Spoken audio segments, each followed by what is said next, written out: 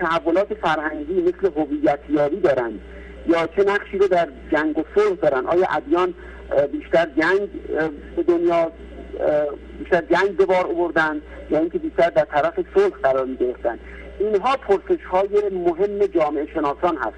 اما برای اینکه نمونه‌های انضمامی و روشنی رو من مثال بزنم، از 3 تن از بنیانگذاران جامعه شناسی نام میبرم. یکی مکس ویبر هست، دیگری دورکهایم هست و سومی مارکس هست.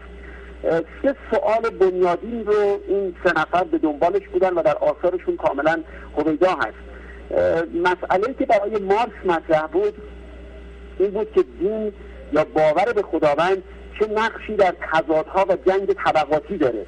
خب طبعا از همین مسیر در واقع پرسش هست که مسیر بحث رو روشن میکنه. از همین مسیر هم بود که مارکس میرسید به این که در واقع باور به خداوند و نهادهای دینی نقشی رو که ایفا میکنن این هست که وجود طبقات مختلف رو در جامعه توجیه کنن. این که توحیدستان فکر کنن که توحیدست آفریده شدن و ثروتمندان ثروتمند آفریده شدن، اینها تقدیر هست و اینها نمیتوانند جای یکدیگر رو در جامعه بگیرن. از همین جهت هم هست که مارکس معتقد بود که این افیون توده ها هست به دلیل اینکه این نقش تقدیری رو برای گروه‌های مختلف اجتماعی بالاخص دینداران رقم میزنه. در مقابل او دورکهایم معتقد بود که دین، چون او مسئله اصلی و پرسش اصلیش این بود که پیوندهای اجتماعی چگونه شکل میگیره، دورکهایم در واقع بحثش رو از خودکشی شروع میکنه که آیا خودکشی چگونه در جامعه افزایش کاهش پیدا میکنه.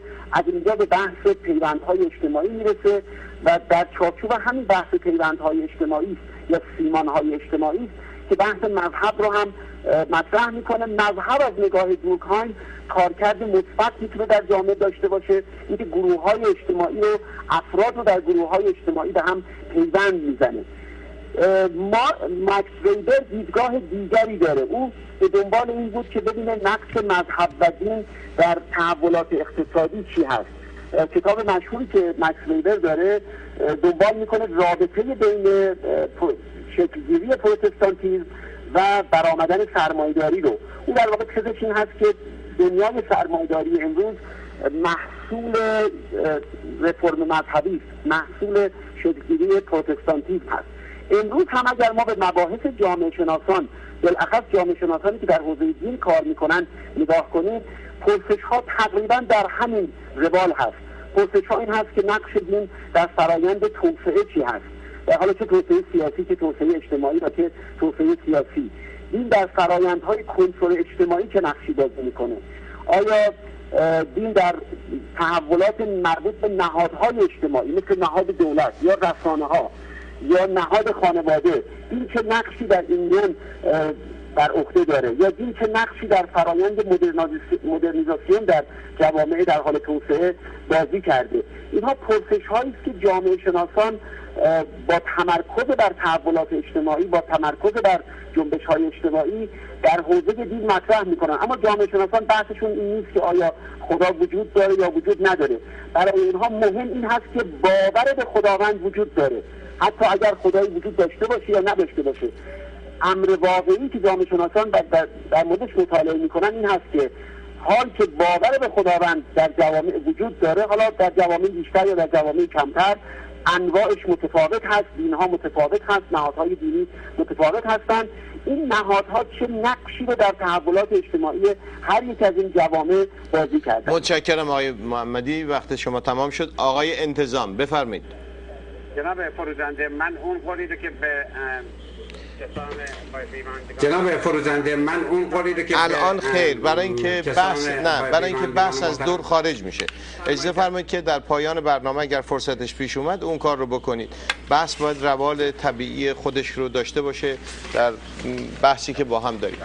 بفرمایید، خواهش میکنم. شما هم نقطه نظر خودتون رو در این رابطه بفرمایید در مقابل نظرات آقای طباطبایی و آقای دکتر محمدی که یک جامعه شناس هستند.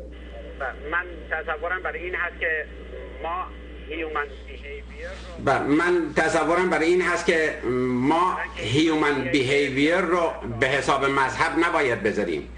برای اینکه هیومن بیهیویر یا رفتارهای انسانی به علت اینکه این تنها موجودی است که حداقل در سولار سیستم ما، در این منظومه خورشیدی ما و مخصوصا در زمین صاحب اختیار هست، صاحب عقل هست، در نتیجه با توجه به این اختیاری که داره خود انتخاب میکنه چه کار کنه. مشکل اساسی که من فکر میکنم همه کسانی که تا امروز در مورد مذهب صحبت کردن که تقریبا تصور میکنم کتاب‌های اکثریت قریب به اتفاق اونها رو مطالعه کردم، این بوده رفتارهای مذهبی، رفتارهای انسانی رو به حساب مذهب گذاشتن. با اونها هم عقیده هستم البته، و اون چه مذهبی رو ما نگاه کنیم. من بر این باور هستم مذهب خداوندگاران زمین باعث این همه جنگ و خونریزی و بلا و فتنه بر سر ما شده. باور ندارم در آفرینش مذهب یکتایی، اون دین یکتایی باعث این مشکلاتی که برای ما پیش آوردن شده باشه. و تمام اینها هم در طول تاریخ همطور که در همه برنامه عرض کردم یک عده از صنف روحانیت به عنوان روحانیت مزدور، یعنی اونهایی رو که اجیر شدن، اونهایی که از دولت‌ها حقوق گرفتن و مجبور شدن که دین یکتایی رو به مسیری ببرند که برای بقای خداوندگاران زمین بتونه دوام بیاره، از اون دین استفاده کنن و اون رو کردن ابزار و کشتاری رو که در طول تاریخ در زمین کردن شرم‌آور هست. من میدانم که این کار انسانی نبوده، اما من نمیتونم اون رو به عنوان یک انسان محقق قرآنی، به عنوان یک انسان باورمند به اسلام قرآنی به حساب اون دین یکتایی بذارم. برای اینکه شما میدونید من در برنامه عرض کردم من یک زرتشتی، یهودی، مسیحی و یک مسلمان هستم، فرقی برام نمیکنه، ولی به شرطی که آن دین یکتایی رو از من بپذیرن، نه دین شرک زمینی را. بر این باور هستم که این هیومن بیهیویر و این رفتارهای انسانی فقط سرچشمه میگیره از اختیاراتی که خودش داره. حالا اگر که من وقت دیگری دارم ادامه میدم، در غیر صورت چون من برای زمان و برای شما احترام قائل هستم بحث به دست دیگری میسپارم. متشکرم. شما 2 دقیقه از ما طلب دارید چون فقط 3 دقیقه صحبت کردید. بریم سراغ آقای طباطبایی در تهران. آقای طباطبایی، من یک سوال بسیار ساده، بارها این سوال رو تکرار کردم و هنوز هم برام خب جواب قانع کننده نیست و فکر میکنم برای میلیون ها انسان هم شبیه من این پاسخ لازمه. شاید یه روز یه کسی بتونه ماها رو در این مورد قانع بکنه. سوال خاصی هم نیست، سوالی است که اون شبان از موسی کرد، سوالی است که بنده دارم، سوالی است که هر آدم عادی میتونه داشته باشه. اصلا غرض از این خلقت چی بوده؟ اصلا فرض کنیم خدایی هم وجود داشته، شما معتقدید وجود داشته، بنده میگم که فرض کنیم هم بوده. اصلا غرض از این خلقت چیه؟ برای چی این جهان رو به وجود آورده؟ آقا چرا؟ چه اتفاقی افتاده؟ چه ضرورتی برای خلقت این جهان وجود داشته اگر که ما این خلقت رو به خداوند نسبت بدیم؟ آقای طباطبایی. بله. پاسخ میخوام. بله. در 5 دقیقه. بله. از کنم که جناب آقای دکتر محمدی مطالبی راجع به جامعه شناسی مطرح فرمودن که در حقیقت از موضوع بحث که اثبات وجود خدا یا عدم وجود خداست تقریبا فاصله داره. فرمودن جامعه شناسان بحث راجع به این مسئله نمی کنن، بلکه آثار خداپرستی رو در جامعه مورد نظر قرار میدن اینها. بنابراین از کنم که خدمت ایشون فعلا عرضی ندارم. اما در مورد رأی مارکس که مشهوره که گفته که دین افیون توده هاست، میخوام اینو عرض کنم که این کلمه مطلقی است که شامل بسیاری از ادیان میشه، بلکه شامل همشون میشه. اما باید دید که ایشون در واقع در چه محیطی این قضیه رو گفته. ظاهرا ایشون در محیطی بوده که اون دیانتش مشهور بوده به دیانت مسیحی و از قول حضرت مسیح علیه السلام گفته شده که اگر سیلی به گونه راست تو زدن گونه چپت هم بگیر، اگر قباتو بردن عباتو هم بده، اگر 1 میل خودتو وادار به پیروی کردن به دنبال خودشون 2 میل برو.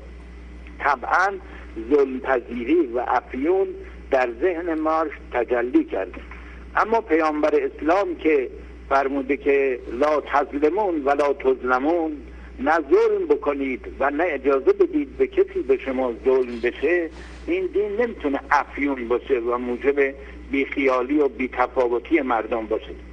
عرض کنم که بعد اگر قضیه این است که دین آمده برای توجیه طبقات، امتیاز در اسلام تقواست، یعنی یه فقیر متقی رو اسلام ترجیح میده به ثروتمند فاسق، ان اکرمکم عند الله اتقاکم. بنابراین پیغمبر اسلام نیومده برای توجیه طبقات یه دینی اظهار بکنه و بیاره، بلکه قرآن میگه طبقات با هم باید نزدیک بشن. زکات و اینها برای همین است که از اغنیا گرفته بشه و فقرا داده بشه، اینا بیان بالا. قرآن میگه کی لا یکون دولتا بین الاغنیا منکم، ثروت نباید دست به دست اغنیا شما بگرده. در حال این توجیهات که مارکس کرده برای با همه ادیان تطبیق نمیکنه، ممکنه با بعضی از ادیان تطبیق بکنه. اما در مورد سوال حضرت مصطفی راجع به فلسفه خلقت، با توجه به وقت کمی که دارم من خیلی اجمالاً عرض میکنم.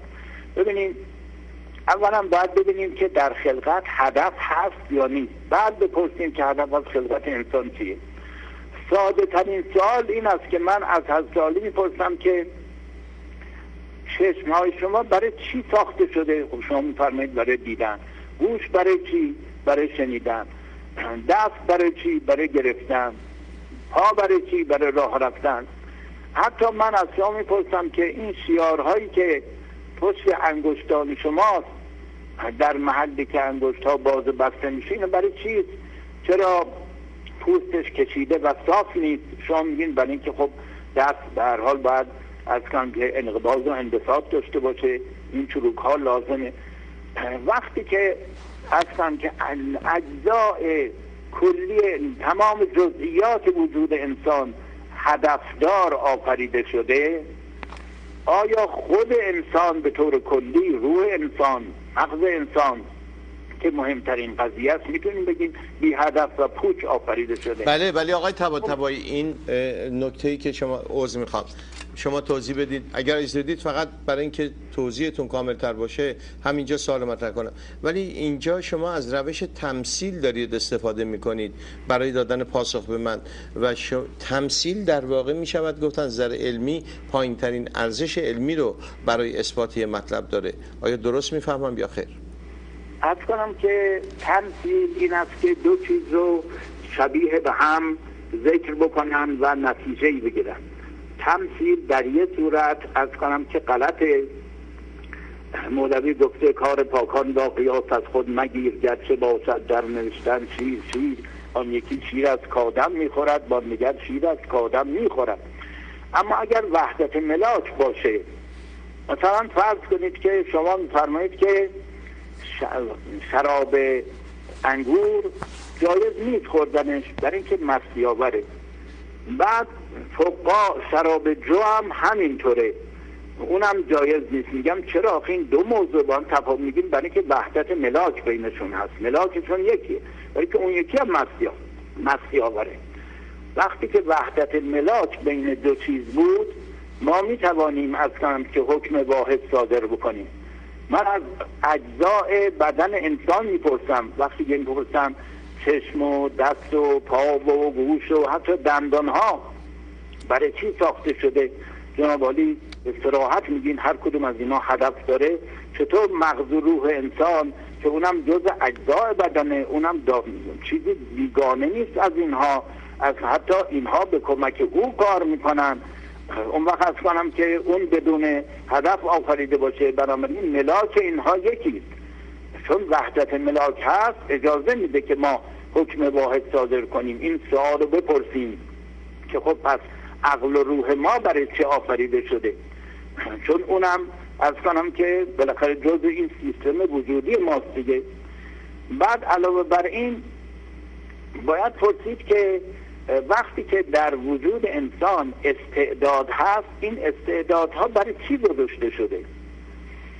شما ملاحظه فرمایید یک دانه ای رو با یک سنگ ریزه مقایسه کنید. چون در اون سنگ ریزه استعداد شکوفایی سراغ ندارید، از کنم که از این جهت پرورشش نمیدید، ولی در اون دانه زنده چون استعداد شکوفایی سراغ دارید شروع میکنید از کنم که آب دادن به او، غذا به او دادن برای که ثمر بیاره.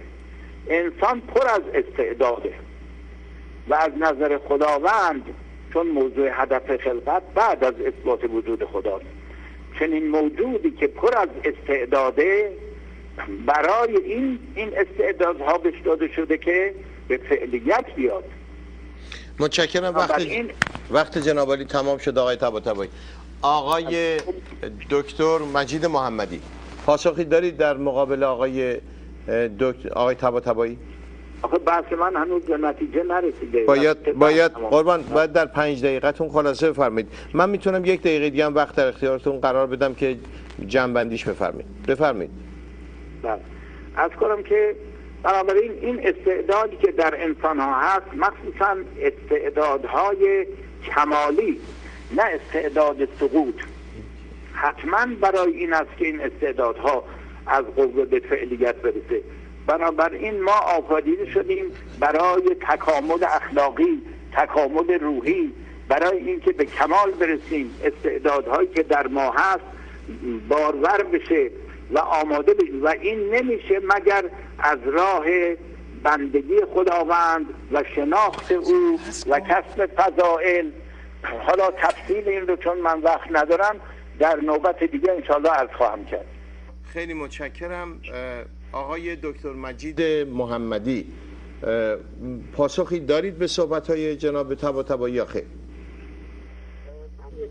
دارم در مورد هم صحبت‌های آقای انتظام و هم صحبت‌های آقای طباطبایی. اینجا یک بحث، برای اینکه بحث رو باز کنم یه بحث میان رشته‌ای میکنم، یعنی محدود خودم رو نمی‌کنم به جامعه شناسی یا الهیات یا معرفت شناسی. یک بحثی خواهم کرد که ایده‌های مختلف رو در بر میگیره. مجبور هستم 2 تا تفکیک رو بکنم برای اینکه برسم به توضیح سخنان دوستان. یک تفکیک اسلام متنی و اسلام تاریخی، یا به طور کلی دین متنی و دین تاریخی. دین متنی دینی است که افراد با توجه به متونی که از دین باقی مونده، حالا چه مربوط به صدر اسلام باشه، چه مربوط به دهه‌های بعد یا سده‌های بعد باشه، دینی است که از کتاب استخراج میشه. دین دیگری هست در مقابل این دین که در عالم واقع محقق شده، نهادهاش رو مستقر کرده، اون بهش میگن دین تاریخی. دینی است که در عرصه تاریخ استقرار پیدا کرده، مثلا نهاد مسجد، مثلا نهاد روحانیت، مثلا امامزاده ها، یا نهاد وقف، یا نهاد نزورات. اینها دینی است که در عرصه اجتماع و در عرصه تاریخ محقق شده، تحولات پیدا کرده تا به امروز ما دینی که ازش اسم میبریم در واقع بخشیش همین دین محقق شده در عالم خارج هست، فقط متون نیست. صحبتی که این تفکیک رو انجام دادم برای اینکه برسم به صحبت آقای طباطبایی. ایشون وقتی که در نقد مارکس اشاره میکنن به اینکه دین اسلام متفاوت هست از دین مسیحیت که مارکس در فضای در جامعه مسیحی سخن میگفته، استدلال آقای طباطبایی صرفاً به یک حدیث یا یک روایت هست. اینها کاملا ارجاع میشه به دین متنی. اما آنچه که در عالم واقع اتفاق افتاده در عالم خارج، اون هست که مد نظر جامعه شناسانی مثل مارکس یا ویبر یا دورکهایم بوده. باید دید که در عالم واقع نهاد دین که در واقع یک نهاد دنیوی است، نهاد دین این که مسجدی ساخته میشه یا نهاد روحانیتی شکل میگیره، اینها نهادهای واقعی هستند، اینها در بازاری واقعی شکل میگیرن، اینها متکی هستند به منابع ثروت و منابع قدرت. باید دید که این نهادها چگونه عمل کردن. مارکس اگر صحبت از افیون توده ها میکنه یا اگر ویبر سخن از تأثیر تحولات پروتستانتیسم در شکلگیری سرمایه‌داری نوین میکنه، اینها به متون مذهبی ارجاع نمیکنند، اینها به آنچه که در عالم واقع رخ داده در نهادهای دینی دارند اشاره میکنند. همچنین تو بحث خلقت و هدف از خلقت هم باز بحث آقای طباطبایی کاملا یک بحث متنی است. اینکه آیا این هدف از خلقتی که آقای طباطبایی ذکر میکنن در جوامع مذهبی محقق شده است یا نشده است، این بحث کمال رو که مطرح میکنن، اینکه خداوند که این قصد و غرضی داشته و در متون اسلامی هم بهش اشاره شده، باید دید که آیا در عالم واقع هم در جوامع مسلمان چنین چیزی محقق شده است یا نیست، که خب اون بحث گسترده است که بماند. تفکیک دومی که اینجا باید کرد، تفکیک میان دین، باور و ایمان هست. دین از نگاه من یک نهاد اجتماعی است با شاخه‌ها و فرقه‌هایی که عرض کردم. ایمان یک رابطه، یعنی در واقع رابطه فرد هست با امر قدسی. حالا این رابطه میتونه از یک شهود نشأت بگیره، از یک الهام یا یک تجربه معنوی یا دینی، و باور در واقع حبوط این رابطه و شهود و تجربه هست در شکل و صورت عقاید. متکلمین عمدتاً به همین باورها میرسند. عرفا معمولاً به اون بحث شهودیش توجه دارند، به بحث ایمان که اونها معتقدند که این لباب رابطه معنوی هست، و جامعه شناسان بیشتر به اون بحث نهادهای اجتماعی و نهادهای دینیش توجه دارند. اگر این تفکیک رو ما صورت بدیم، دیگه خلط نخواهیم کرد بین اعتقاداتی که یک قوم داره یا باورهایی که یک قوم داره با آنچه که نهادهای دینیشون در عرصه عمل انجام دادن. امروز در جامعه ایران ما بهترین و زیباترین سخنان رو از روحانیون میشنویم، اما در عرصه عمل باید دید که چه میکنن. در زندانهایی که در روحانیون بنا کردن، در دستگاه قضایی که گفته میشود دستگاه قضا اسلامی بر اساس شریعت عمل میکنه، باید دید که در اون عرصه تحولاتی داره رخ میده. این تفکیک‌ها به ما کمک میکنه که حساب اینها رو، یعنی حساب ایمان مذهبی یک فرد رو از باورهایی که شکل میگیره بر اساس اون ایمان و از نهادهای اجتماعی که بر اساس اون باورها شکل گرفته، حساب اینها رو ما تفکیک کنیم. فقط در آخر اشاره میکنم به این بحث آقای انتظام در مورد خداوندان زمینی و خداوندان آسمانی، به دلیل اینکه عمدتاً در ادیان ابراهیمی دین در چهره نهادهای دینی در جامعه ظهور و تجلی پیدا کرده، این تفکیک تقریبا غیر ممکن هست. همه ادیان خدایان آسمانیشون در دست خدایان زمینی و در نهاد مذهب، در نهاد کلیسا، در نهاد مسجد، روحانیت در عالم واقع شکل و شمایل پیدا کرده. روحانیت معمولا خدا رو میگه من نماینده خدا هستم، اما خدا نماینده اونهاست در آسمان. یعنی یک رابطه دو طرفه میان این خدایان زمینی و خدایان آسمانی وجود داره. قطع کردن این بندناف، بسیاری تلاش کردن که این بندناف رو قطع کنند، اما این بندناف خیلی محکمتر از این بوده است. معمولا کسانی که به خدایان آسمانی اعتقاد دارند، این خدایان زمینی یا نمایندگان اون خدا رو در زمین یا بالعکس به اونها هم اعتقاد خواهند داشت، و این مشکلاتی است که در واقع در پی خودش میاره. با نفی رابطه، در واقع نفی خدایان زمینی، نمیشه خدایان آسمانی رو کاملا مبرا دانست از مشکلاتی که مذهب در جوامع به وجود آورده. متشکرم. آقای نادر انتظام. بله، حضور شما که عرض کنم، پس اجازه بفرمایید که من برگردم به بحث در مورد حضور شما که عرض کنم، پس اجازه بفرمایید که من برگردم به بحث در مورد فرمایشاتی که جناب دکتر فرمودن، یکی یکی بهشون عرض کنم.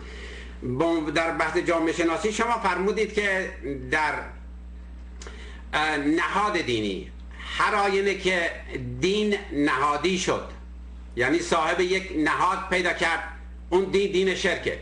شما مطمئن باشید که در تمام ادیانی که امروز ما در زمین داریم، دین یکتایی نیست. اون دین‌ها که نهادی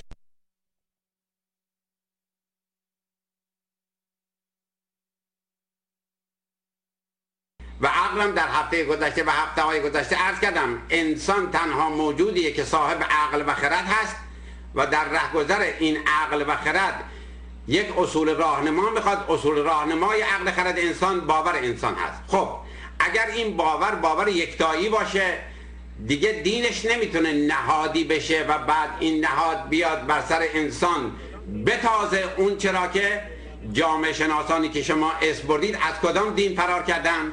از یک دین نهادی، از یک دین شرک، از اون دینی که تصمیم از گرده تمام انسانهای مظلوم زمین کشید.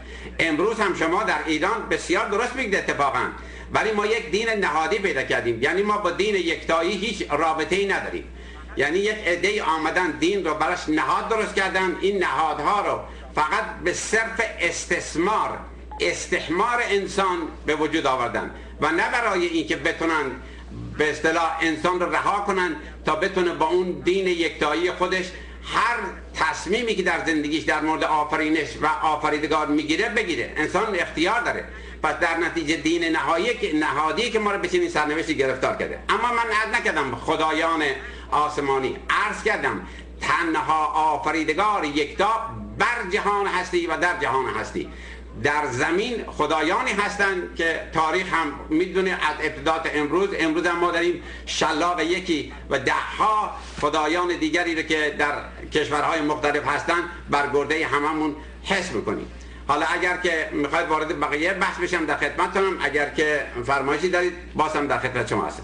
سپاسگزارم. برمیگردیم به آقای مصطفی حسینی طباطبایی در تهران. آقای طباطبایی نوبت جناب عالی. آقای طباطبایی، جناب طباطبایی. بله بله. شما رو داریم ما، بفرمایید. بله.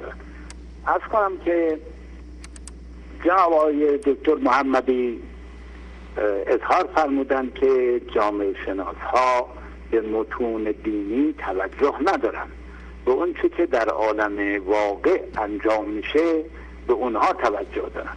اتفاقا اگر این توجه هم باشه که هست، باز اسلام رو برخلاف نظر مارکس نمیشه افیون تصور کرد، برای که اسلام در محیطی ظهور کرد که دختر زنه به گور میکردن، بت پرستی میکردن، عوام پراکنده بودن. اسلام وحدت به اونها داد، اسلام ترقی به اونها داد، اسلام اونها رو عرض کنم که حکومت و سیاستی درشون ایجاد کرد، عدالت. تمام منصفین عالم معترفند که اسلام لااقل نسبت به دوران جاهلیت یک قدم بلند و متکامله. بنابراین چنین دینی رو نمیشه افیون که یک امر منفی است و ظلم پذیری است این رو تشبیه کرد. پس بنابراین حتی اگر جامعه شناسی به واقع هم توجه بکنه، باز این سخن مارکس متوجه مسائل دیگه است، متوجه اون مذاهبی است که به انحطاط بردن، افراد رو ظلم پذیر کردن اینها. اما بحث در اینجاست که ما آیا به هیچ وجه حق نداریم در خلقت سخن بگیم و بحث کنیم و تحقیق بکنیم؟ فقط باید بیاییم واقعیت‌های اجتماعی رو که مردم چه جور زندگی میکنن و اینها از کنم بحث بکنیم؟ من و ایشان الان داریم در دو مجرا صحبت میکنیم، چون بحث درباره اثبات وجود خداست. طبعا من باید برم رو خلقت و بگم این خلقت هدف داره، پس پشت سرش یک علم و قدرتی هست.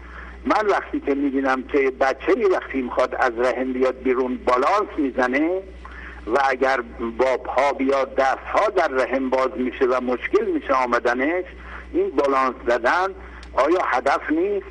وقتی که میبینیم این فرزند به وجود میاد، از بیرون میاد، هیچ عملی نمیتونه انجام بده، فقط نکیدن بلده و در سینه مادر غذا برای او تهیه شده. آیا این هدفداری نیست؟ وقتی که میبینم این فرزند، این بچه دندان نداره، برای اینکه معده نمیتونه غذاهای سنگین رو هضم بکنه، به تدریج دندان در میاره که به تدریج غذاها رو اصلا بتونه هضم بکنه معده. آیا این هدفداری نیست؟ برای من خب سوال پیش میاد. میگم این دستگاهی که در جزئی ترین مسائل هدفداری میکنه، آیا در اصل وجود من هیچ هدفی نداره؟ پس من برگردم به خودم ببینم اگر من استعدادهایی در من گذاشته شده استعدادهای کمالی عرض کنم که و من رو عاشق کمال کرده، چه بسا منظورش این است که این استعدادها به فعلیت برسه، به کمال برسه. پس هدف خلقت من اینه، سعی کنم در دنیا خودم رو کامل بکنم. عرض کنم که خب این مسائل مطرح میشه. حالا با یه جامعه شناس صحبت بکنم، او بگه آقا اصلا من به اینها کاری ندارم، بنابراین باید بسیاری از علوم رو انکار بکنه. فلاسفه مثلا در این مسائل سخن گفتن. کسانی که به متون طبیعیین که به طبیعت توجه دارن از کنم که دخالت کردن.